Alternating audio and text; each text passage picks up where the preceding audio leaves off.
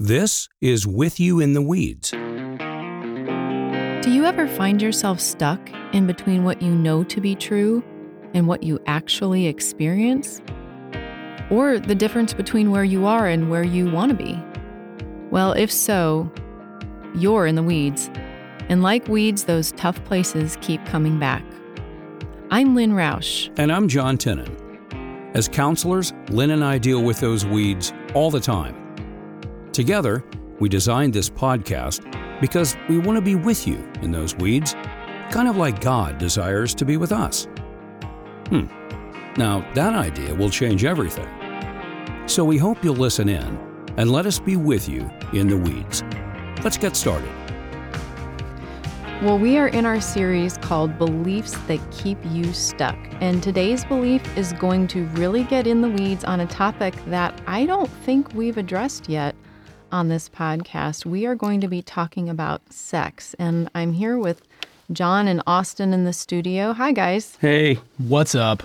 Yes. Talking about sex. Yep. So, you know what? Our desire in this series is to help people feel free from feelings of shame and to unearth unwise, untrue, unhelpful, and maybe even unbiblical beliefs that might be used against them, or maybe they're using them against themselves. And so we want people to feel normalized, dignified, and to do that, you just need to become consciously aware of these thoughts and beliefs that might be keeping you stuck. And so today's episode is going to cover the false belief that sexual brokenness disqualifies you from God's love. And this is a huge topic. We won't be able to address every aspect of it in today's episode. We may do a future series more specific to this, but for now I will simply say that this is the elephant in the room. This is the thing that to one degree or another, people are struggling with feelings of shame around the issue of sexuality. And we want to speak into that struggle in today's episode. Yeah, and so right off the bat, we're going to approach this unapologetically from a traditional classical Christian perspective. And that's where we come from on this podcast platform. And here is basically how we're going to think about it today in relationship to sex. One, God created sex to be enjoyed. It's good, it's beautiful, and it's to be experienced between a man and a woman. Male and female identities are grounded in the Bible in the Trinity, in God himself, when he says, let us make them male and female in our image. And that brings a lot of clarity. That's where we come from. We know not everyone agrees with that, but it makes it very simple and solid, and that's where we root ourselves. The second thing is this. God made this sexual relationship between a man and a woman exclusive for the marriage covenant. And think of that as like a fence, like around property. It's a protective barrier. Because sex can do a lot of damage without boundaries, and we'll talk a lot about that later. Third component is we're all sexually broken. Our sexual brokenness is measured not by comparing ourselves to other people and other sexual lifestyles, but it is compared to Eden in the Bible. Can you say more? Compared to Eden, what do you mean? Perfection. Before the sin virus ever entered into the picture. Life as it was meant to be. You got it. Yep. The other thing is that our brokenness is universal. So when we talk about sexual sin, it's not like this sin is more broken than the other sins. We are out of line with God's design at every level of our being. We're broken emotionally, socially, relationally, physically, and psychologically. If you've ever watched Rudolph, think of it this way. We are misfits on the island of misfit toys. And that's really why I like comparing sin to a virus. It is in all of us, whether it's activated or not, and it never goes away. Yeah, and I really like the concept of virus because it sounds like what you're saying is we all have it. And at the very same time, maybe this virus has progressed a little further than others. In other words, maybe the impact of sexual brokenness is felt differently among other people.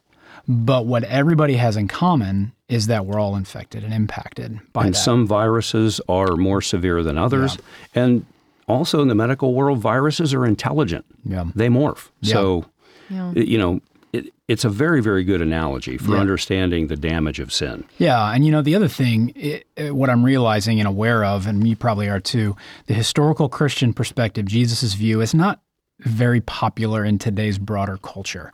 Just even the general concept of sin is not very popular, even less so when applied to sex and sexuality when and where it needs to be applied. But this is not something that we can or want to compromise, because Jesus himself believed that there was such a thing as sexual brokenness and sexual sin. He believed that there were certain behaviors like adultery, sex outside of marriage, pornography, and more were sinful. And I think a lot of people, let's say in broader secular culture, they have an intuition, a sense that that's wrong, but they don't quite have solid foundational understanding as to why they believe that. We would say we've got the solid foundational understanding because it's rooted in Jesus's thoughts, actions, teachings. And if he believed that, then we've got to believe that too, no matter where our culture lands. Yeah, and it's interesting how Jesus addresses this topic of sexual brokenness, not just as a singular behavior or just a behavioral problem, but really is an issue of the heart. So if you look at the Sermon on the Mount in Matthew 5:28, he says, if a man even looks at a woman with lust, he has committed adultery in his heart. And so what is Jesus getting at here? Well, one thing is that sex involves the whole person. He's talking about the soul and the heart, body, mind, and spirit. And then secondly, no one can live up to this level of holiness and perfection. We've all looked on someone with lust, and therefore in our hearts, quote unquote, have committed adultery. So boom, guilty, right? I mean, we all are on the same playing field. And that's how we arrive at this topic of sexual brokenness. And so this is a broad generalization of behaviors, but also postures of the heart that, like you mentioned, Don, that go outside those boundaries that God created for sex to be safe and enjoyed. And so we are talking about things like adultery, sex outside of marriage, pornography. There are many layers and categories to this. But we also want to note, and we want to be sensitive to the fact that many people have been wrongly victimized by others in this area, and their hearts, their minds, their bodies were violated and mistreated or degraded and abused.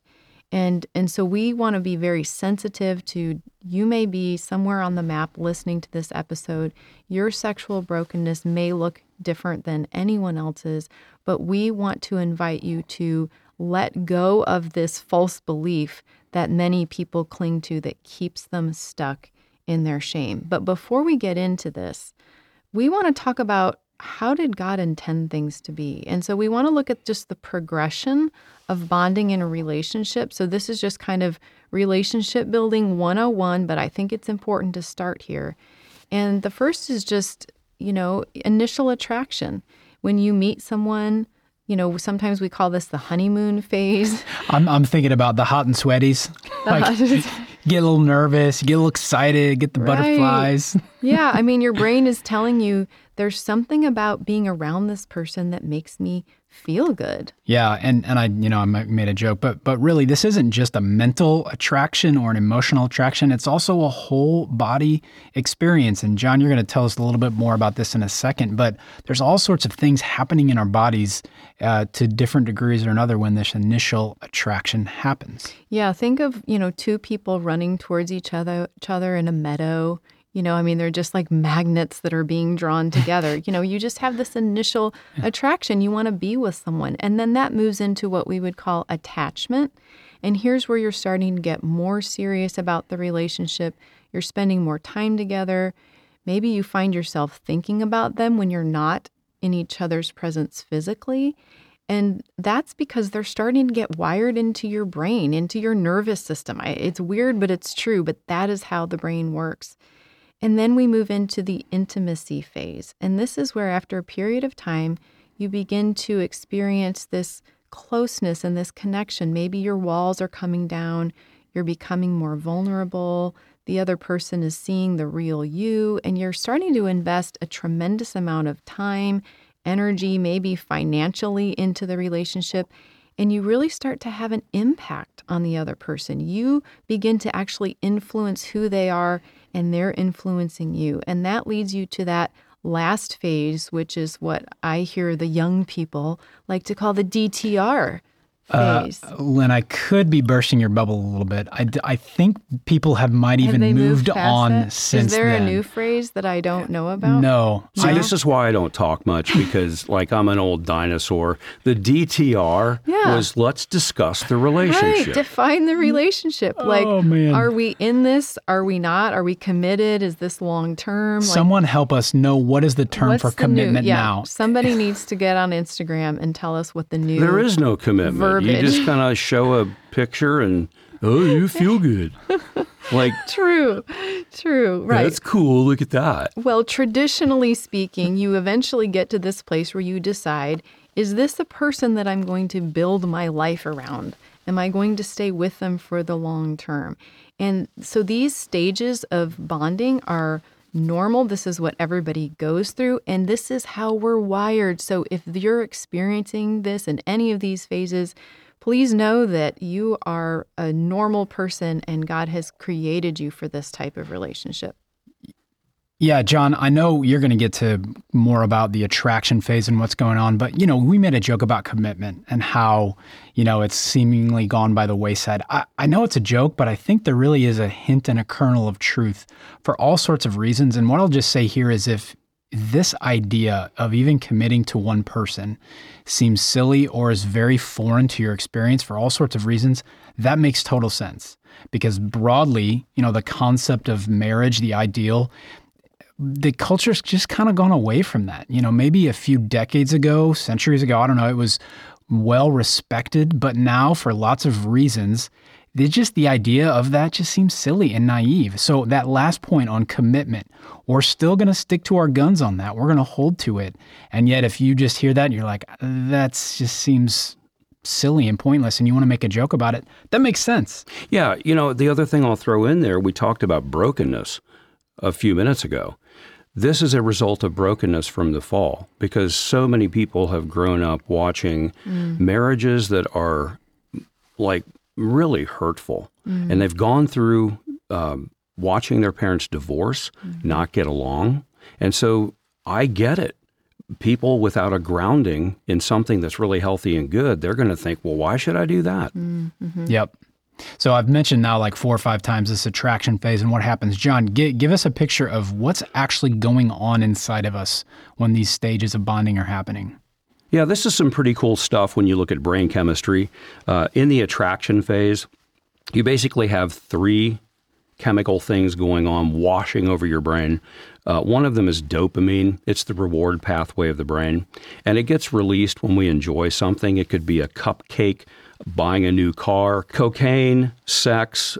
This is huge in research on pornography addiction. Same parts of the brain when you take cocaine light up when you look at pornography. Or even on your phone, right? That dopamine reaction when we get a text from someone, that's why we're constantly looking at social media. Exactly. That's why social media is addicting. If I get a like, all of a sudden my brain lights up with a charge of dopamine. And then along with that is norepinephrine, and that's energizing. And it leads to a loss of appetite and sleeplessness. I remember when I was dating as a teenager, I fell in love with this girl named Pam. And fell in love, I mean by I had all these chemicals firing. Your dopamine rushes were pretty I lost intense. 20 pounds. I was so happy. Because I was kind of a fat kid. I lost weight. It was cool. So that's norepinephrine. And then that's the piece of like, oh my gosh, I can't stop thinking about her. I'm not even hungry. Yeah. And then serotonin is a chemical that's actually reduced in this process. Interestingly enough, it's also reduced, they've found, in people who have obsessive compulsive disorder. And that explains why there is infatuation and preoccupation. So you're saying serotonin goes down It goes during the down. attraction, and that leads to infatuation, preoccupation, and fixation. I on the can't person. stop thinking about this Yeah. person. Like, I'm obsessed, right? You put these chemicals together and you get giddiness, excitement, a sense of euphoria. And it's also why people will like fall in love with something that's kind of unattractive, and then later it becomes offensive. You know, this girl has a little mole on her cheek and I love to kiss it. It's so cute. And then after you're married for, I was like, get that thing burned off, man. Like, golly. Is this the time to insert the kissing mole joke, or no? Should we wait? There is no later? kissing mole joke. Okay, great. Okay. But we've all experienced this, right?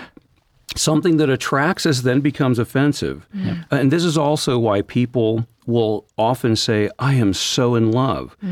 And these chemicals fade. And then people mistakenly believe, gee, I'm no longer in love. No, you just don't have these chemicals washing over your brain anymore. So when the chemicals fade, what people maybe will default to, what does that mean?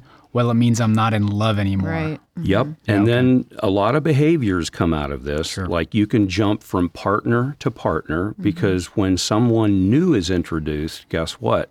You get the chemical wash again. Or in pornography, like image to image to image, or experience to experience. And people do this to recreate this chemical wash. This is a pathway to sexual addiction. That's the attraction phase. Now, the bonding phase is a little bit different. You have attachment hormones that are released, oxytocin and vasopressin. Oxytocin is released in childbirth when a mother is bonding with a child. I mean, just think of how powerful that is. Oh, yeah, yeah. Breastfeeding, same thing, and sex. Vasopressin is released in sex, and that is a bonding hormone. And these activate the brain's reward system and create a very strong felt bond. So think of these chemicals and how your brain in your neuronal level, neurological level, whatever the word is, it literally attaches to a person. And we have our brains wire around being with this person and having sex with this person. And then if those wires are torn, if a couple splits up, it feels like your soul is being torn. I think that speaks to the biblical phrase of, the two shall become one flesh. Yes. Right? Like there's that bonding that's happening. And of course, they didn't have the brain research back then, but it really is a metaphor for how our brains wire with our partners. Yeah, and we have to live in the bodies that God created. So even people who believe in free sex eventually become enraged if they're betrayed or they get gripped by fear of losing their favorite partner. And this creates a lot of personal and psychological damage because you kind of split yourself into pieces. It hurts your soul. C.S. Lewis says it's more like having both of your legs cut off than it is dissolving a business partnership. Wow. For the believer, I'm going to throw this in there. I think there is another level of wounding that occurs. In 1 Corinthians 6, I think we're pointed in that direction because Paul says we are joined with the Lord. So if you join your body with somebody else, and then it's outside of the bond of marriage, or it's infidelity, there's a tearing that occurs spiritually for the believer because they're indwelt by the Spirit. And I think there is a guilt that comes from that because it's sort of like we've cheated on Jesus when we act out. Just like a betrayer experiences guilt in an earthly partnership, I think we believe that or feel that at some level between ourselves and Jesus. Yeah, and I think you're speaking a little bit to, there's a holy bond that we have with God. You shall love the Lord your God with all your heart, soul, mind, and strength. That is a deep bond that we are creating, that intimacy with the Lord. And so then when we have these earthly bonds that may not be healthy, they may not be holy bonds, then that creates a lot of turmoil in our souls. Now, the pattern that we've just described of bonding, I mean, this has been repeated 1 billion times over, right, since the beginning of time. It's the basis of our social connections and stability. It's how couples are formed and eventually proceed to marriage. This is a reality that we can't ignore. It's not going to go away. And relationships are that meaningful basis of our lives. We can't live without them. It's normal to desire them, to need them, to seek out bonding and attachment. All of this just makes you a human being.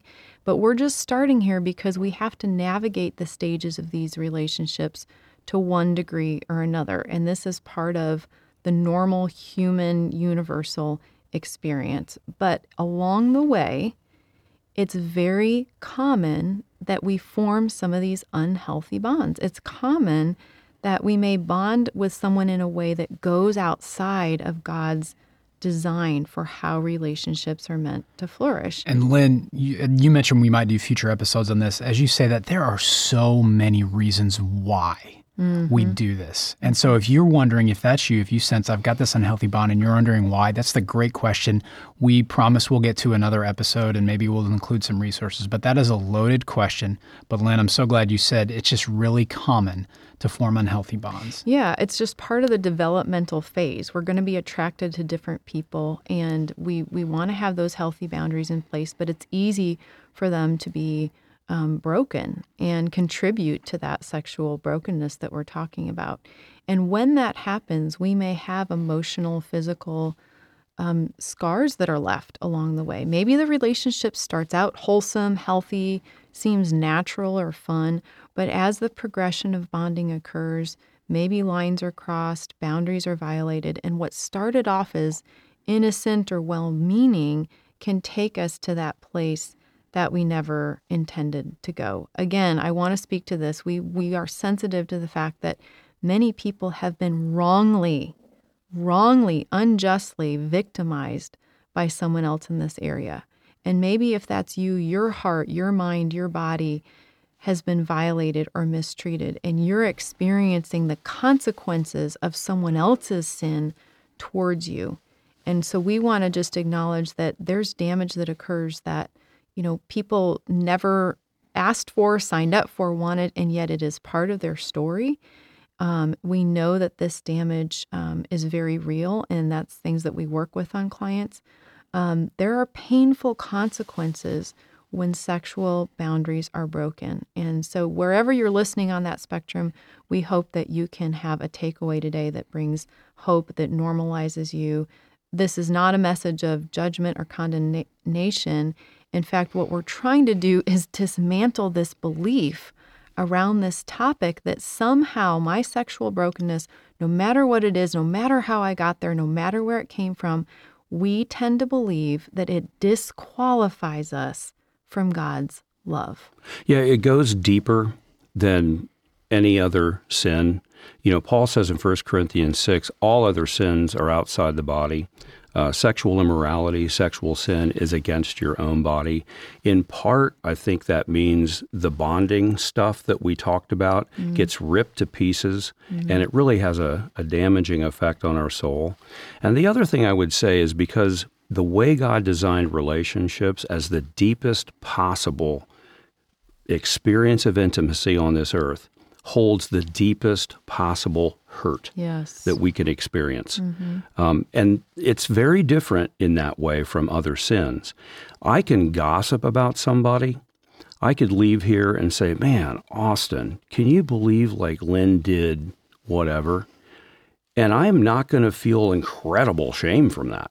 I'm going to feel pretty okay with criticizing somebody.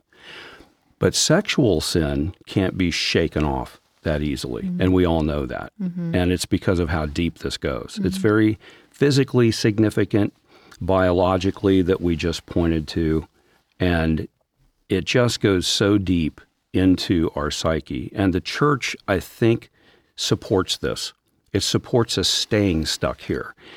C.S. Lewis said the center of Christian morality is not sexuality. He said all the worst pleasures are spiritual sins, like putting others in the wrong, bossing, patronizing, backbiting, power, hatred.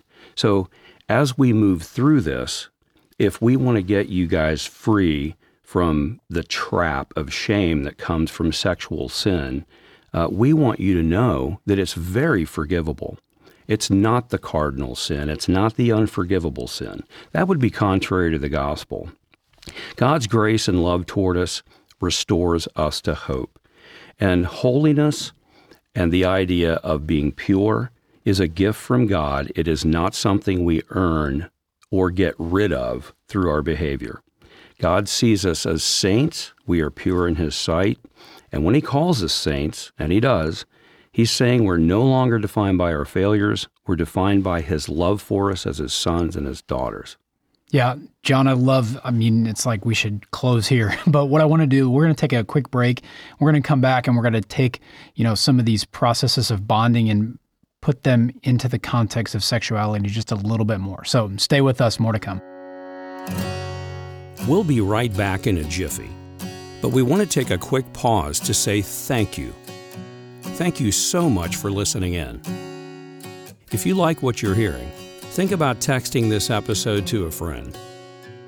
And find us on Instagram at With You in the Weeds.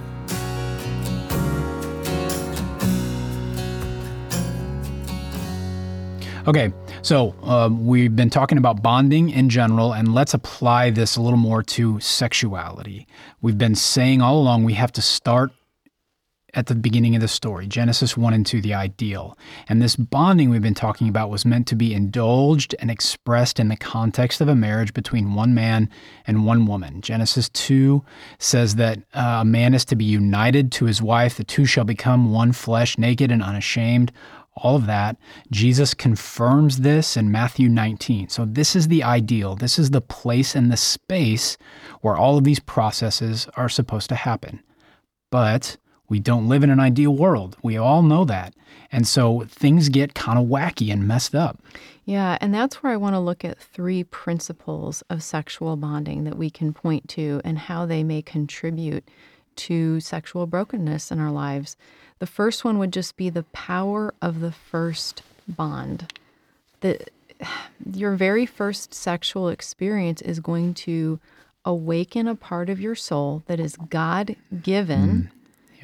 And it should be expressed, as you said, in that safe relationship. But this is why, for instance, childhood sexual abuse is so insidious. It's so damaging. I could even say it's demonic, if you will. Yes. Because it awakens this God-given, normal, good, beautiful, healthy part of us in a context that involves an abuse of power, that's confusing, and that damages a person's soul. And it's something that they, carry with them. And because of, John, you explaining the brain and the neurological things that are happening, like this gets wired into a person's story in a very deeply felt way. But what it also does is that it opens the door to future bonds. And so that's the second point that I want to make about sexual bonding. So once your soul, your body, your mind has been opened to that bond with another person, now we can more easily bond with other people, right? We've had those euphoric feelings. We've had the dopamine rush. And so now our bodies are kind of cued and wired and looking for that experience again. And so we may have future bonds to try and recreate that initial feeling. But then the last principle of bonding I want to mention is just the idea of an elusive bond. And that's where, let's say we've had several sexual experiences and now there's this feeling of like a craving or a longing, like that it can never fully be satisfied. So it's never enough. Like I so want to be delighted in and loved and seen and noticed and experience these intense feelings. And so we're looking to have those God-given, beautiful, wonderful needs met, but we're susceptible to doing that in ways that are just not good for us. They're maybe outside of that, boundary of commitment. John, you mentioned how that happens when people, don't have that trust in that relationship. And so this can become that trap for maybe sexual addiction or just jumping from one relationship to the next. Yeah. And, that third part, this elusive bond, that's such a great category. And I would say every person, no matter you're married or not, we experience this in some form. And I just want to be clear, if you are married and enjoying sex in a way God has designed it, there's still an element of this elusiveness that's present. That's another, more could be said about that, but just want to name that. And yet, especially like you've been saying, when we practice this for understandable reasons inside and outside of marriage, that just becomes even experienced to greater degrees. So those 3 principles, the power of the first bond, opening the door to future bonds, and elusive bonds, those are so helpful and they bring such clarity. Yeah, I work with sexual addicts, some. And one of the things that we have found and that we say over and over again is sex is not about sex. Say more. Yeah, I will. It is not between the legs. It is between the ears, and it's about the heart. Mm-hmm. And that really speaks to this elusive bond, because what we're looking for in a sexual interaction is something much deeper in our souls. Like, I want someone to delight in me. Mm-hmm. I want to see or be seen as powerful and significant. I want someone to care for me. I want to be wanted. I want to be wanted. And it's like a pointer, and those seeds of that are good and right, and we're so thankful they're there, and yet they can get out of control. Bruce Springsteen has a song called The Queen of the Supermarket. And it's a fascinating song where he, in the lyrics, and y'all can look it up, I think I've got the title right, but he goes into the supermarket at the end of a day, and he's talking about desiring to see the queen of the supermarket, describes her beauty, her dress, etc. Eventually he gets to the checkout lane, and that's where she is, and the whole point of the song is her eyes met mine. Yeah. It doesn't go where you think it's going to go. Yeah. It's the I. I want to be known. I want to be seen. So this is really powerful to think about, because if we just look at, okay, sex, having sex, where should I have it? Yeah. We're not even getting to the core issue. Right. It's not just behaviors. Exactly. It's emotions. It's our psyche. It's our longings, our desires, our needs, all things that we have touched on in previous episodes. So go back and listen. These are normal, healthy, God-given longings, desires, and needs that we have. It's just when we seek to fulfill those, are we doing that within the context of safety, or are we doing that in a context where we're going to end up hurting ourselves? Yeah, and Lynn, I know you're going to get to some personal stories. We're all going to get there. John, you mentioned addiction, and maybe I just want to make this clear. There is a time and a place to name and say someone is an addict. You know, some of the highlights of addiction are you continue a behavior in the face of really bad consequences happening and you can't stop. And again, this isn't the point of the episode. So on the one hand, we're all addict or not, we're experiencing the same things, but again, the level of impact, it can be different. So if that's you, if you've ever been a part of that group, just know we're not trying to diminish your experience, but just want to clarify that. Yeah, Austin, I'm glad you're saying that, because a lot of people are uncomfortable with the concept of addiction or being called an addict.